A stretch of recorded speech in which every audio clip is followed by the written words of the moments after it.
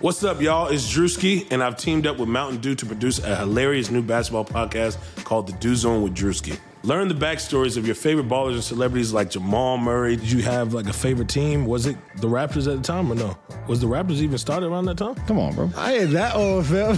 You talking like I'm 50. Taylor Rooks, Asia Wilson, and many more. You won't want to miss this. Listen to The Dew Zone with Drewski on Apple Podcasts, Spotify, and wherever you listen to podcasts.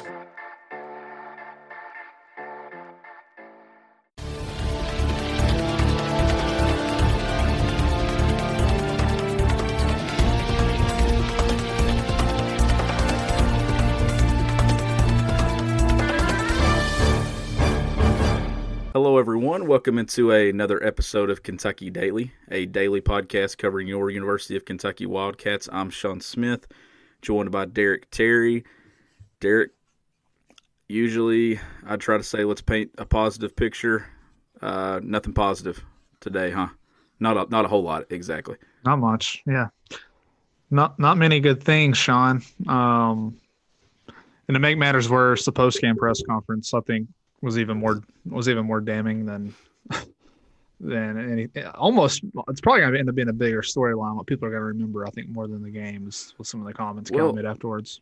I said this a few moments ago that John Calipari's time at Kentucky, Derek, it feels like he's said the right thing 99% of the time. I think he has. Even some of the stuff that was questionable, I still think that at the root of it and at the heart of it, it was all the right thing, even the difficult things to say.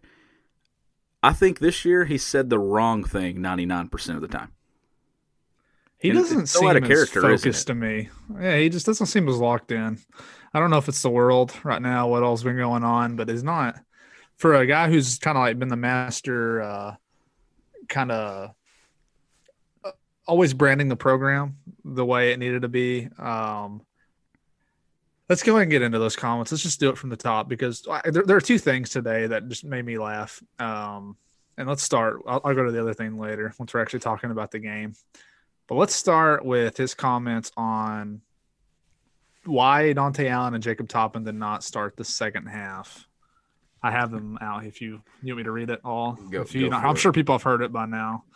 All right. So he was asked why basically Dante didn't play, start the second half, and why Toppin didn't start. And I'll start with the one that he said, what you're trying to do is no, actually, by the way, Cal included Lance Ware in this group of Toppin and Allen. He just threw him in there too, I guess, to make him look even worse for his decisions he was making. I don't really know why he did that. But he said, what you're trying to do is I want to win every game I coach, but the other side of it is I'm not trying to take anyone's heart away. So you can sub them 3-4 minutes and go. We didn't start the half that badly, so that wasn't the case. It isn't like you're subbing quarterbacks. He played a bad quarter, so I'm going to play this other quarterback. You don't coach that way. He said some other things too, but that directly contradicts what he said. That literally the very first thing he said in the press conference was, I was just subbing guys today. If you didn't fight, I was just subbing you. I was just taking you out. So this is the clearest, I think, evidence yet. And we all knew it. I mean, let's be real. Anyone who watches this team knew that BJ Boston is getting the opportunities he gets because he was projected to be a first-round draft pick. We all know that. We don't have to pretend. But now you're reaching the point where you have this guy, John Calipari, who his whole time at Kentucky is, this isn't communism. This isn't communism. You earn everything you get. Now saying, well, I can't. He didn't say BJ by name, but what he's saying is, well, I can't take BJ out of the lineup. I mean, that might hurt his feelings if I take him out of the lineup. Yeah, that's it's pretty crazy. Much what he said. It makes no sense. Well, that's what I was saying too, that it comes back to how many times have we heard Cal say, I can't hide you at Kentucky. I can't hide players at Kentucky. You have to come here and perform and all this stuff. Well, BJ Boston, he's not performing right now, Derek. I mean, the 5 turnovers today, still shooting. I mean, the shooting percentage is going down, which is very, very bad to say because it's not going up. I mean, it was 2 of 9 today.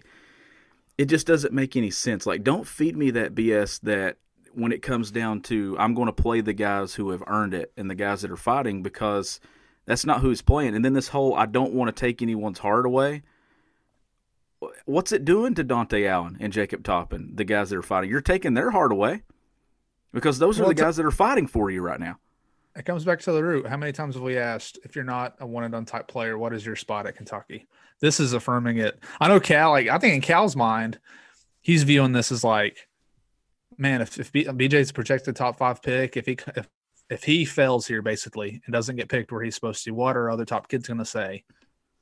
I think that's probably how he sees it. Whether that's fair or not, I mean, he's got a long track record of sending guys off to the league, so I don't one kind of bust is going to change that. But like, it is horse shit, is what it is. That he's not that's how he's going to handle this. And this is not even like, I've made this clear in my column while I wrote it for the game. I am not trying to attack BJ Boston. This is solely about John Calipari. I mean, BJ's out there. I mean, BJ's He's trying to say, what, Cal puts him out there. Yeah, BJ's not going to turn down playing time. Like, it is what it is. Updated numbers, by the way, on BJ for the season. I went and averaged it out per game. He is a 4 of 12 shooter per game. So he is still, on average, he's still attempting 12 shots per game, making 4 of them. 3 is even worse. He's 7 for 40, I think, on the season. I actually don't have it pulled up right now. He's only made 7 the whole season, though, from 3. And then today he had the string where it was just, he became unplayable, and Cal did take him out once he turned it over two straight times or whatever. Yeah, it's too late. But did you notice immediately? And this is just, maybe this is picking on BJ only slightly, but again, it can go back to Cal. Kentucky immediately went on a 10-2 run as soon as BJ went out of the game.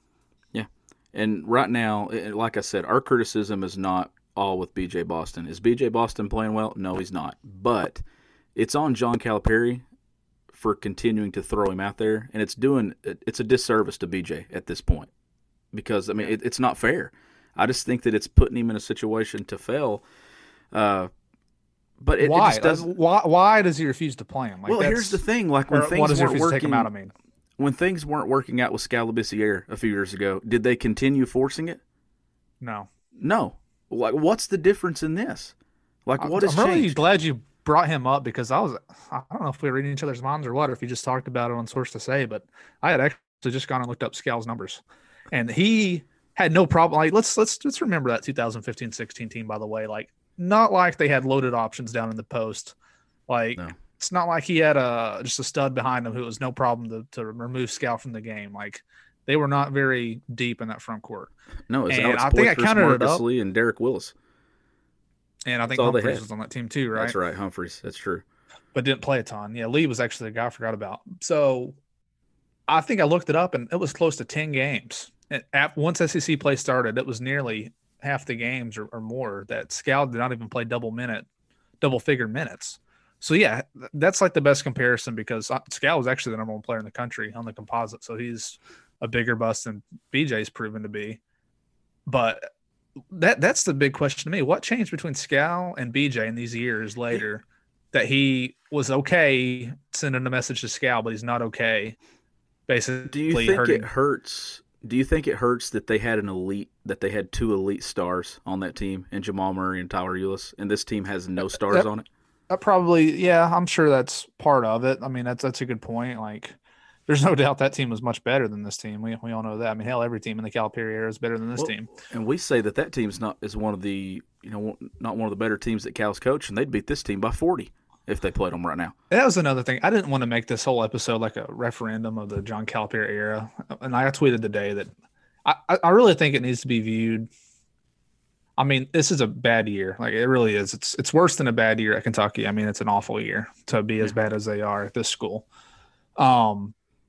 I don't want this, like, someone tweeted at me earlier when I tweeted about BJ and was like, this has been trending. Like, I disagree. Like, they have still on average won 28 games since the last Final Four. They've been to 2 Elite Eights. Like, this has still been a pretty good, I mean, a really good program. Yeah. Up until this. But now it has reached the point where the messaging is way different. I truly, in my heart, believe he is putting BJ Boston above the good of the team. It's concerning, right? And that is very concerning to me. His kind of refusal. So I actually said there were 2 things that made me laugh. I take that back. There are actually 3. The next thing I want to bring up, him saying in the post game, being a smartass basically to the fan base who's calling for more modern offense, that I wish we would have shot 35 threes today because we would have made 3. Cal, look at the stat sheet in front of you. You hit 4 on 17 attempts. I think on 17. I get it. I would agree with them. Yes, this is not a great shooting team. But does he prioritize shooting and recruiting? No. Does he prioritize it on his own team? No. If he did, Dante Allen wouldn't have sat out 3 whole games. Probably while we're on national title too. If he the last thing, Yeah. Oh, and the last thing too that just it's along these lines talking about modern basketball. Playing Jacob Toppin, Isaiah Jackson, and Olivier Sarr on the floor together is just hilarious to me. Oh, It's just so funny that that's one, like one more who's point scoring here out of that. I mean, like, well, and here's one more point too. Can you tell me why Isaiah Jackson played 11 minutes today and he didn't commit a foul? There was no foul trouble and he played 11 minutes. I know. I went to halftime and I was like, why hasn't Isaiah played? Surely he had 2,000. No, like I don't know. So like, where does he even play last game? And then he's like on the floor pushing kids at the end of the game after, which they weren't going to win anyway. But he's like flattening kids out. I just don't understand like what is going on with the rotation and the lineups right now. And Derek, it's one of those things where Kentucky fans, they go to Cal when it comes down to a loss, and they want to hear something that gives them hope. And right now, like I almost wouldn't even listen to the post-game press conference. And here's the other thing too. You know what I'm tired of? I'm tired of he should be a politician because he understands how to use his time and to avoid more questions. I'm tired of only getting 4 to 5 questions in a press conference, and then when it comes down to the end and he knows it's the end, he is up and out of his seat before he's finished speaking. Like he also thought that the reason they lost today it had nothing to do with only scoring 59 points in a game. It had to do all with toughness. I mean, he was sounding like a guy straight out of 30 years ago today. I mean, I swear, like, yeah, they gave up offensive rebounds. Did they get every 50-50 ball? No. But like Cal's refusal to look at the offense and say, oh, well, maybe scoring 59 points per game. And this is not like it's a new thing. Like even in some of the wins, they've barely scored points. I mean, they've stayed around that 58 to like 65 point range in a lot of these games. It's unbelievable to me how bad they are. And he's trying to cycle through. Like, I get that he's trying to figure out the right rotations and everything, but I like Jacob Toppin quite a bit, to be honest with you. I think he plays really hard. But you have to be careful who you play with him because, and I told you this because, and I mean, you know basketball well. Like even I, a guy who barely, I mean, I played basketball most of my life until high school. Like his skill set, Jacob Toppin is not going to be able to create a shot really for himself or for anybody else. And he's not really a shooter. So a lot of his points are going to come, I mean, you call them kind of garbage buckets, at the rim, tipping things back in. He can dunk it. So putting him next to Isaiah Jackson is, how easy is that to defend, Sean? That kind of, with that on the floor. I mean, you don't have to worry about an outside shot at all with those guys. No, and you don't. And two, embedded in his excuse, that's what I'm calling it right now, why Dante Allen didn't play more than 8 minutes in the second half, was they were going right at him defensively. They gave up 66 points. They scored 59. Defense is not the problem. It's dumb. It's putting the thing in the basket. Like, don't hide behind that crap anymore. Like that's not an excuse at this point. When you score 59 points and you give up 66, heck, even if you gave up 80 and you scored 59, defense isn't the excuse. The excuse right now and the reason is you can't score. Like, yeah, getting emotional, Derek. Maybe we should have known it was going to be a bad day when Mintz, who is generally a pretty solid player, misses 2 wide open shots and then misses 2 free throws to start the game. I mean, we haven't gotten to the point that Auburn started this basketball game 14-15 and won the game. 14-15, won the game. I mean, this was an embarrassing day for Kentucky basketball, and there have been a lot more good days than bad under John Calipari. I think everybody, you'd be out of your mind to disagree with that, but I become less convinced, and this is maybe in the heat of the moment. Maybe I'll come to regret what I'm about to say. I become less convinced every time out that they're actually going to be good next year. Will the players improve individually? I think so. I feel like this is more than just a talent issue that's going on right now. And I don't think they're that great of a team by any means. But it's just kind of the refusal to move on to something different. I think Bruce Pearl in his post-game presser today said that Cal was still running the stuff that he ran at UMass and Memphis, which might not be that good of a thing anymore. No commitment to change. Like there's no commitment to change. It goes back to the whole stubbornness thing, and it was something that I was praising after the Vandy win, that Cal wasn't as stubborn by playing Dante Allen, but now you see those tendencies returning again, and it's a problem. I mean, it goes, I don't know, like it's just mind-blowing to me that the 2 guys who performed the best in the first half took more than 7 minutes to get them on the floor in the second half. at the most important time of a basketball game where you need to start fast. You knew That's not Auburn playing was to going to win. start hitting threes and they're going to start hitting shots at some point. I mean, Sharif Cooper wasn't good offensively today, and they still beat Kentucky. I mean, This this was a is a horrible team loss. that they have 4 wins and it's mid-January. Like, Yeah. NCAA, I mean, I said 2 weeks ago this team had a chance to fight their way back to the top 25, and they did. It was there. I mean, today was a winnable game, but this is a team now that, Derek, they're going to have to win the SEC tournament to get into the NCAA tournament, and who knows if that thing even gets played, given Right. they're wanting to bubble up before the NCAA tournament. It just doesn't make sense to all go to Nashville and, you know, be in the same building in the same in a different city. I don't know where you go from here. But back to what you were saying about, you know, next year in the pieces, I'm still holding out hope that they're going to be a good team next year. But what's it do if you don't change your style of play and do something? And here's the other thing too. What did he say yesterday during his press conference when he was talking about if you listen to the people in the crowd, you'll be one of them or you'll be up there with them? He's listening to the people in the crowd because his press conferences are literally a middle finger to a lot of people right now. I mean, let's go back to the point that Dante Allen pretty much only got his shot once Cal got tossed from the game. Where is this team if that didn't Well, happen? I know you haven't listened to Sources Say because it's not uploaded yet, but Jack said the exact same thing. He asked me the exact same question, Derek. Is Dante Allen playing right now if Cal hadn't got tossed at Mississippi State? And I don't think he is Will because they he have didn't beaten do that. Mississippi State if Dante Well, didn't? and that goes back to too. You even question this. You put it out on Twitter talking about, you know, BJ and they're playing BJ. At what point do you make decisions for the team? It plays into this. resonated with a lot of people, by the way. Bruiser Flint made the decisions for the team that was best for the team that night. Right now, what you're seeing is a lot of decisions. I'll say this: this team's not great. They have a lot of holes. They're not an elite basketball team. They've lost games because of their play, but can also tell you this: they're losing games too because John Calipari is stubborn. Yep. And I that's agree. and that I think it's fair because today was solely on John Calipari. That game was a loss because of him. Cal has done a lot of good for this program. I still think he can do a lot of good for this program, but it would be wrong for me to sit here and say anything other than John Calipari cost him that game today. I don't know about the future, to be honest with you. But If at it what is going to point- be that much better.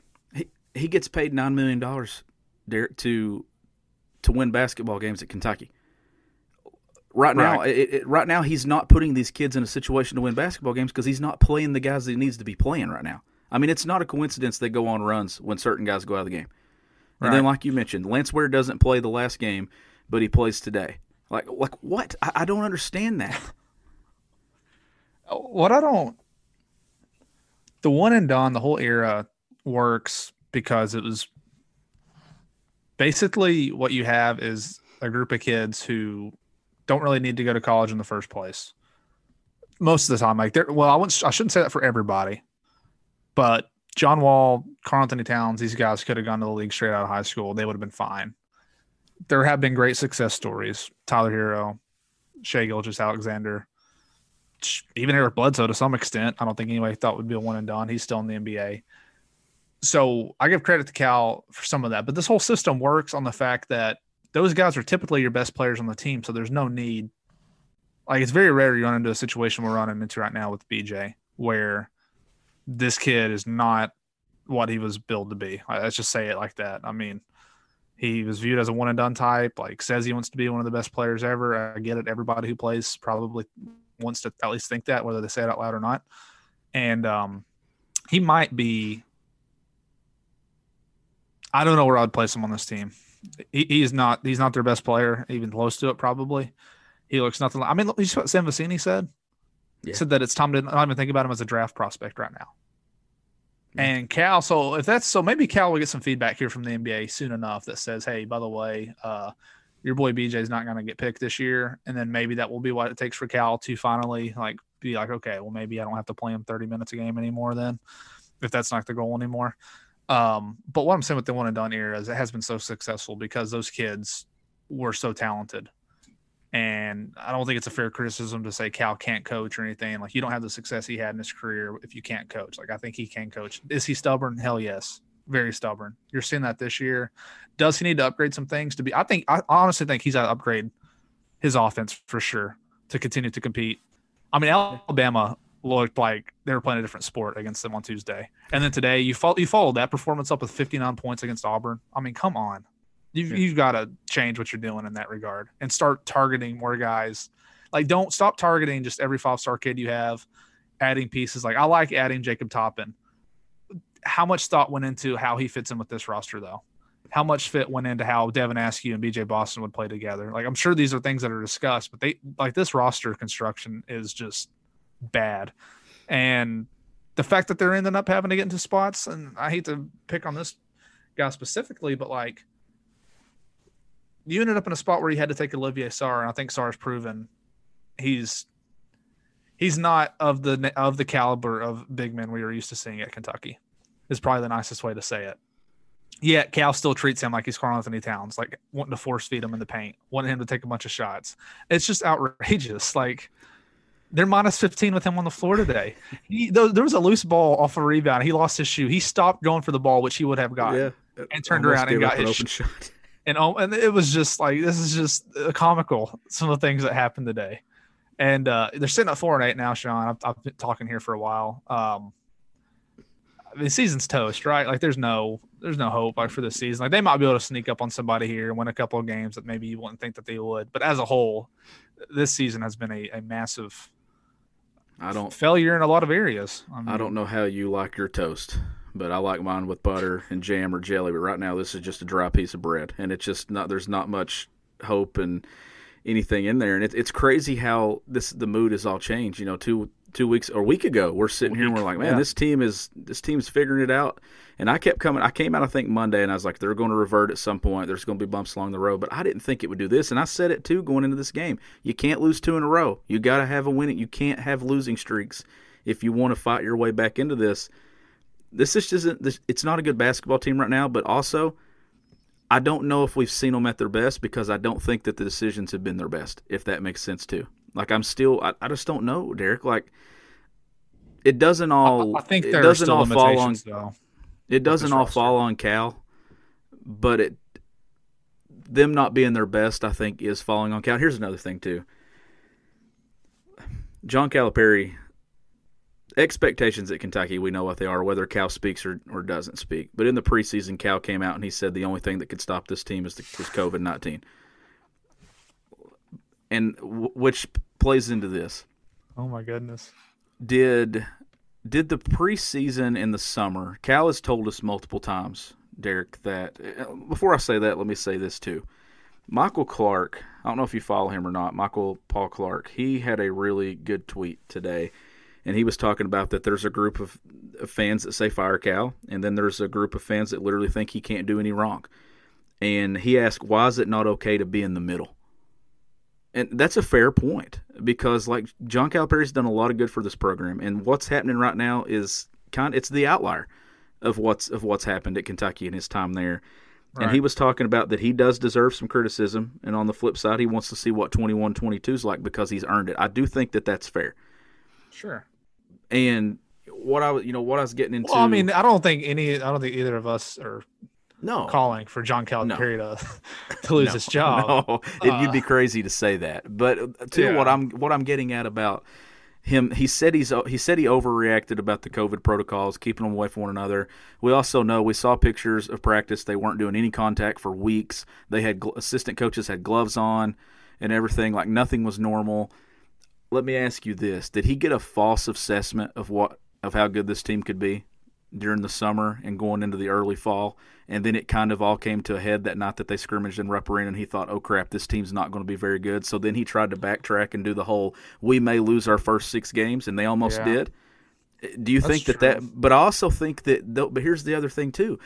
That comment of saying the only thing that can stop this Kentucky basketball team would be COVID-19 kind of sets up the heat that's kind of coming along with it. And the honest thing, I think a lot of people have forgotten he said that because there's been so many other storylines that have happened. But when you say that – this is a guy who, like I said, he has said it 99% of the time. He has been right on what he said. there's years, Shea Gilgeous-Alexander's year, he said what? This team, you better be patient. This team's not going to be very good right away. And they struggled, and he was right. And then other years, he's come out and he's praised them, and they've been really good. He was wrong on this one. And it's kind of just, it is what it is. He's been wrong a lot this year. I do think it has reached a point that it is fair to ask out loud. And I mentioned it before on the podcast. Is his main priority right now winning games, or is it getting kids to the league? For a while, there was a good mix. Like, they were winning and the kids were going to go. So it was the best of both worlds.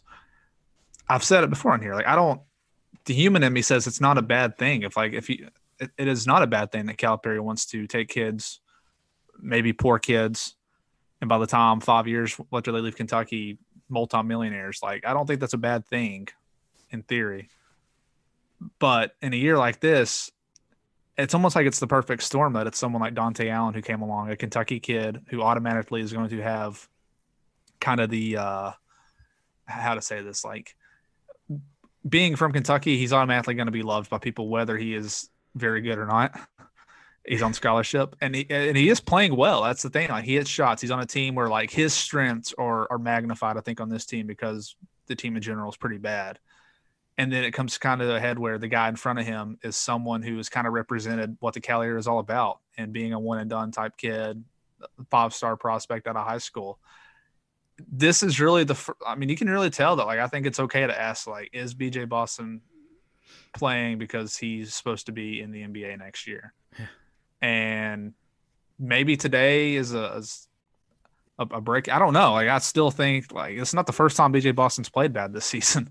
I mean, he's played bad most games, to be quite frank. So I don't know if he's going to change or not. I don't know. I mean, if graduation day is what he calls it, NBA draft night, it's not going to be a great graduation night for Kentucky basketball this year, because not many of these kids are going to get picked. I mean, maybe a few, like, I think Jackson would. Hell, Boston still might. Who knows?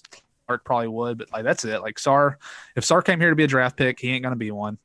None of these other freshmen are going to go. Mintz is not an NBA player. Like, if his goal is just to get kids to the league, like, you could even start to say he's starting to kind of fail in that regard, because he didn't have a lottery pick this past year, and that was a streak that had been broken. So, like, it's kind of dwindling from what it was before. Do you think that that's added some pressure to it as well? I don't know. I hadn't really thought of it that way. And again, like, yeah, they didn't have a lottery pick, but in terms of NBA success, like, Maxey and Quickly are doing very well already. So that's not next year's class, when you look at it, like, right now, doesn't have, like, guys. Maybe Collins, right? Maybe if it works out, but I mean, Isaiah Jackson's not going anywhere playing 11 minutes. I mean, like it's not even putting anybody in a position to do anything, which comes back to the whole thing that I just feel like that Cal. The guys have struggled, yes, and they've lost games because of they're just not very good. They're not elite. But I do think that Cal's fell on them at times too. And today was a prime example. I think this by far was one of the worst games he's ever coached at Kentucky, was today. Nothing made sense. The rotations, the lineups. Like I said, it was kind of almost like, I'm going to do this because you're asking me to do something else. And that's not good. That's not a recipe for success. It's a recipe for disaster. The thing is, and we're media, we're not sitting here rah fans of the program. We were at one point, but that's not our job. I mean, our job is to critique and to tell it how it is and to be honest about things. And my dog is probably barking because he's even saying that John Calipari and this team's not very good right now. But what it comes down to is he's got to put these kids in the best situation to be successful, and I don't think he's doing that right now. I don't either. And there's still time to maybe not to reach any of the big goals that they had hoped for, but there's still time to change my opinion, I guess, to where I'm saying that I'm not quite sure how they're going to be next year. And why I say that, mainly, I mean, I think a lot of Cal's success offensively has really been based on elite guards who can create their own. I mean, when you got a guy like De'Aaron Fox, like, he can make any offense look really good, because most guys in college aren't going to be able to stay in front of him one-on-one. Like, I think a big problem, and I think Askew is an okay player. I think he could be a really good college player. He can't beat anybody off the dribble, though. That's not really his game. Like, Mintz is kind of the same way. Like, you don't have anyone that just gets easy buckets for other people on this team. Unless Nolan Hickman is that, I could see a lot of the same issues next year. unless things change offensively. So I still think you're going to have a team next season that Tshiebwe should help in terms of, being a 5. The big men are pretty much already in place, most likely. So I think the talent is still fine. It's just going to depend on how he meshes it all together and does he make other things a priority. Like at this point, it's hard for me to say that it will be much different on offense. Like maybe they will have personnel in place. Maybe some of these new guys will help like do what Cal wants to do. But I think we have to go to this offseason depending on how the season finishes and take a wait and see approach next year. I think I'm okay. Yeah, I think I'm okay. Like if they get most of the guys back, I'm fine with people being excited for next year. I'm not going to come on here and try to put a damper on anybody's hopes for next season. But at the same time, if you're going to be on the other side and say, well, it's a lot of the same dudes and this team was bad last year. Like, let's wait and see how it goes first. I'm okay with that opinion too. Yeah. Reason I won't switch is because I've been the guy that's kind of been driving this train home that they're going to have a lot of guys come back next year with experience and it's going to be different. I'm still holding on to that because I think that will happen, but I need to make that clear. Like, if they get 7 guys back this year, like, no, I don't think they're going to start 4-8 next year. But at Kentucky, you're talking about kind of national title-ish expectations every year. I'm not so sure that group would be a national title favorite during the season. And, we've been talking about how bizarre Cal's rotations have been and who's been playing, who's not been playing. I'm to the point it wouldn't surprise me if Oscar Tshiebwe runs out of the tunnel and checks into a UK basketball game this year. That's how little I think that Cal has any consistency with his rotation.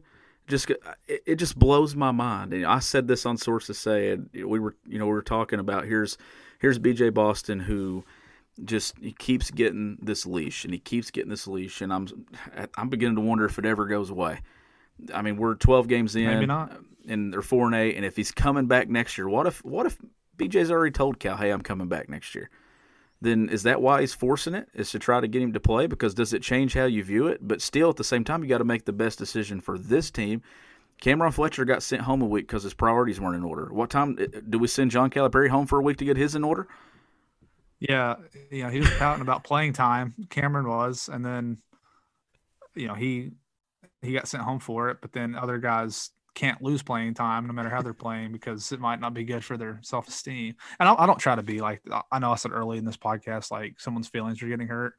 I try not to like use things like that, but that's basically what he was saying. He said, you can't rip anyone, can't take anyone's heart away. I think is the exact thing. You can't take anyone's heart away.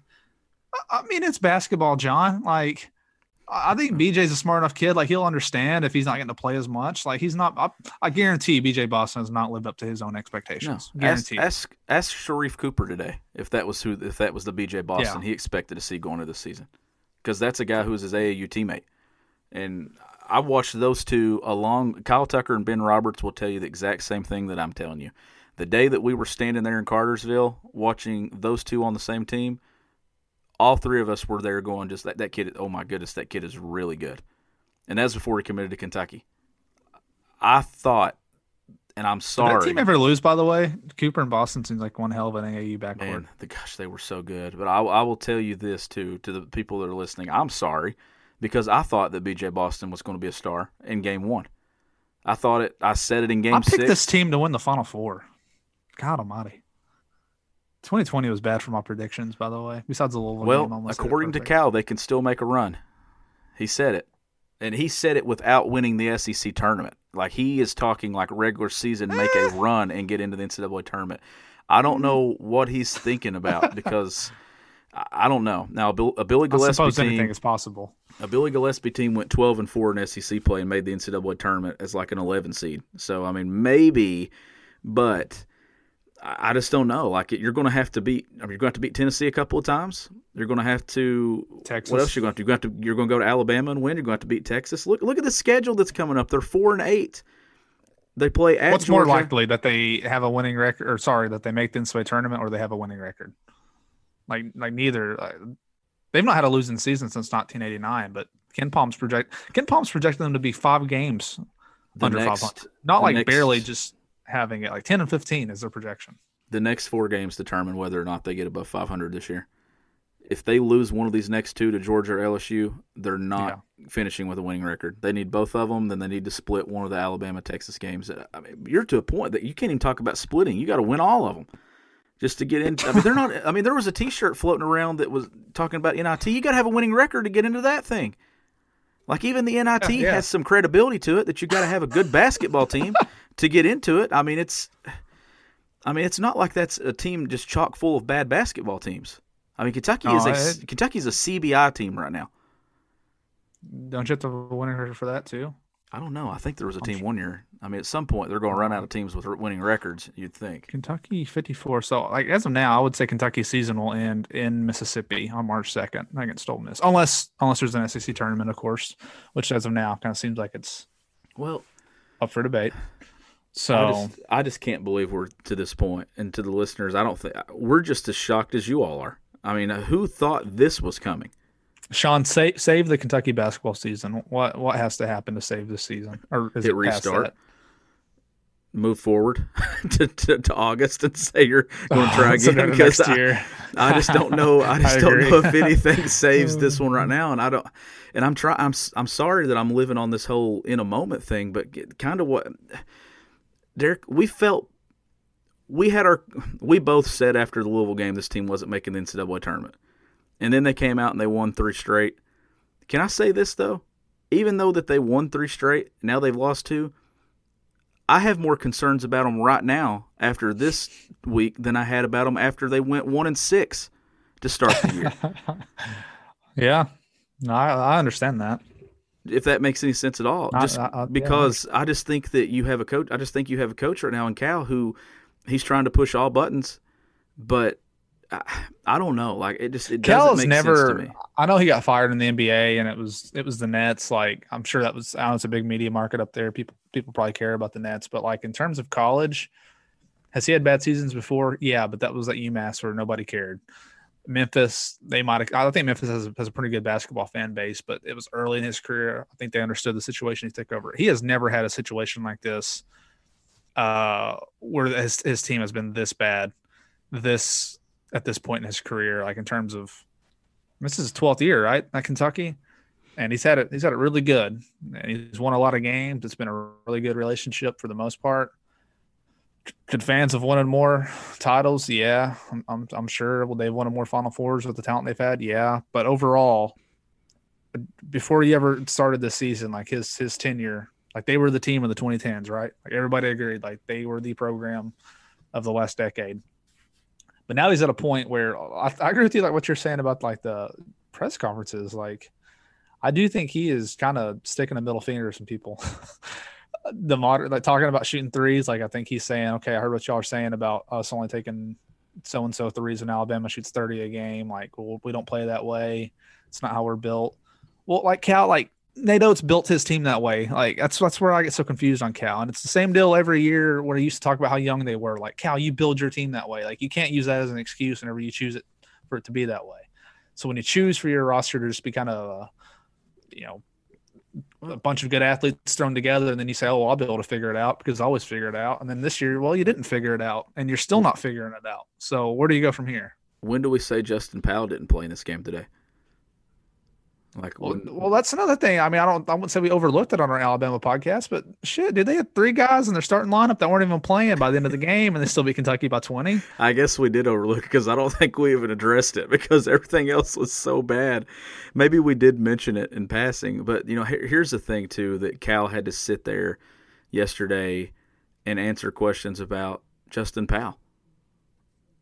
And, whether, and Cal had to come out and say he's a good player and everything. And you can't tell me that that's a kid. I'm not getting into this whole thing about kids being at Kentucky and everything, but Justin Powell would have played over some guys, should have played over some guys on this team if he were on this roster. Well, we'll see. He wouldn't have, but he should have if he'd been on this roster.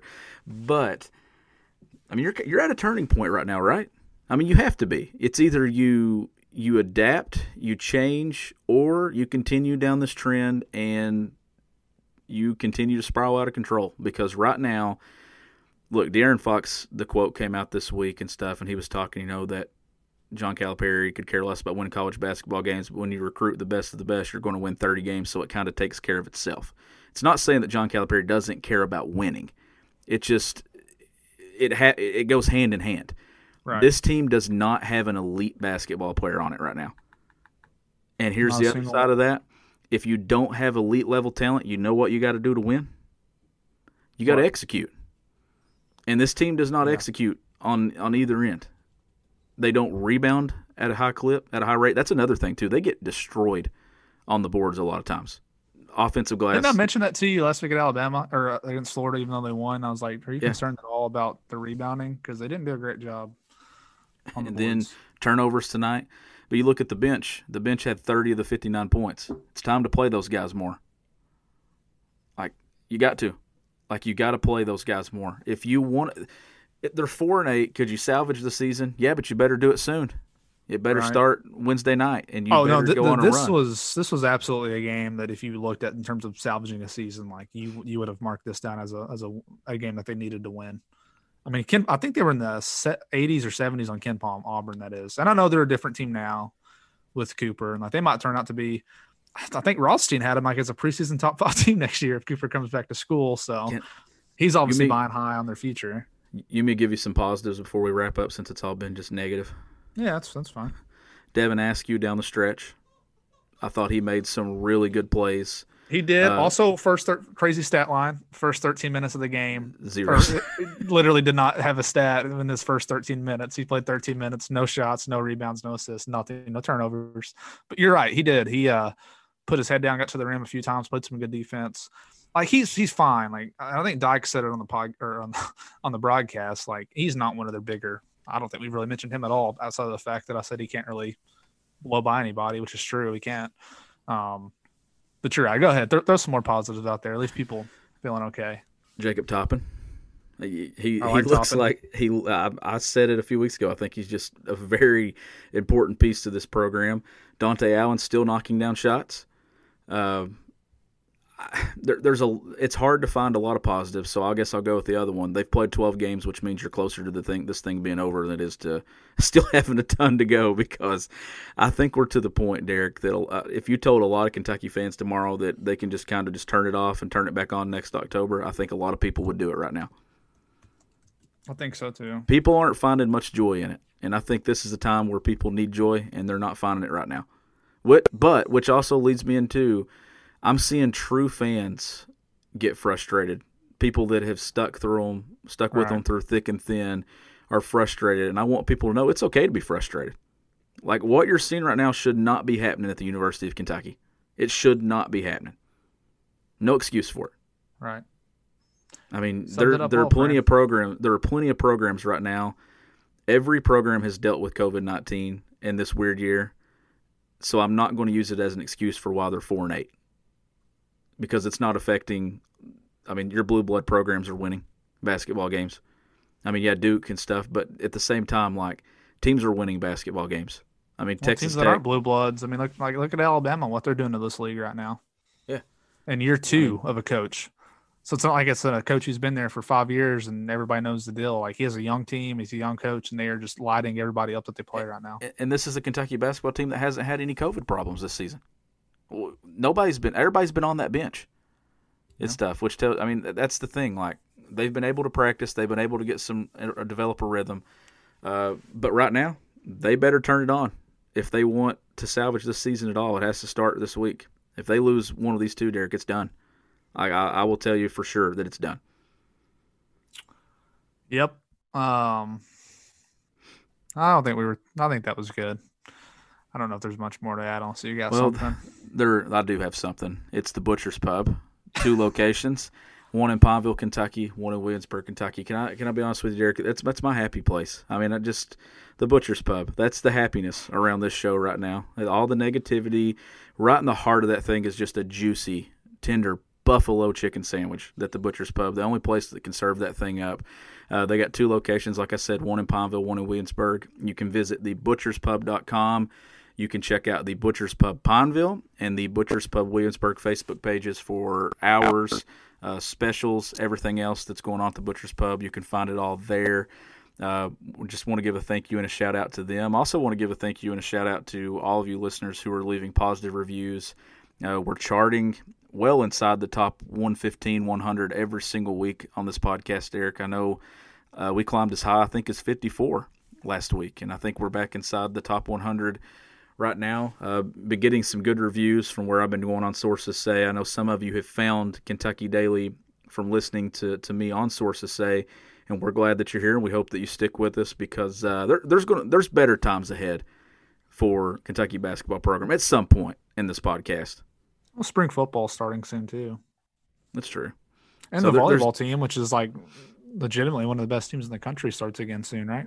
Yeah, they do. They got their spring schedule coming up, so we'll find plenty of positives to talk about. But right now, we had to hammer home all the negatives that happened in Auburn today. I was supposed to be there today, but I ended up not getting to make the trip.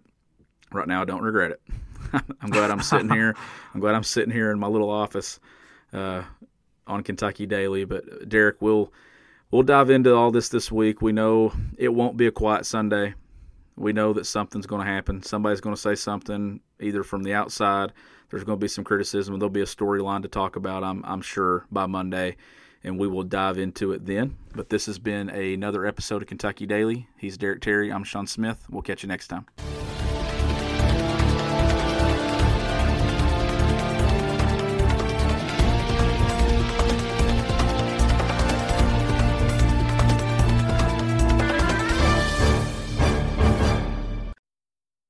I have PenFed, that's a fact. I have PenFed, that's a fact. My credit card purchases get me cash back. My credit card purchases get me cash back. No one else gets these rewards. Sergeant, that is just plain untrue. What in tarnation? Sir, PenFed's Paracash Rewards Card isn't just for military members. Anyone can get cash back on all purchases. Ah, Figgins, you've ruined my favorite song. PenFed Credit Union. Visit PenFed.org/PowerCash. To receive any advertised product, you must become a member of PenFed, insured by NCUA.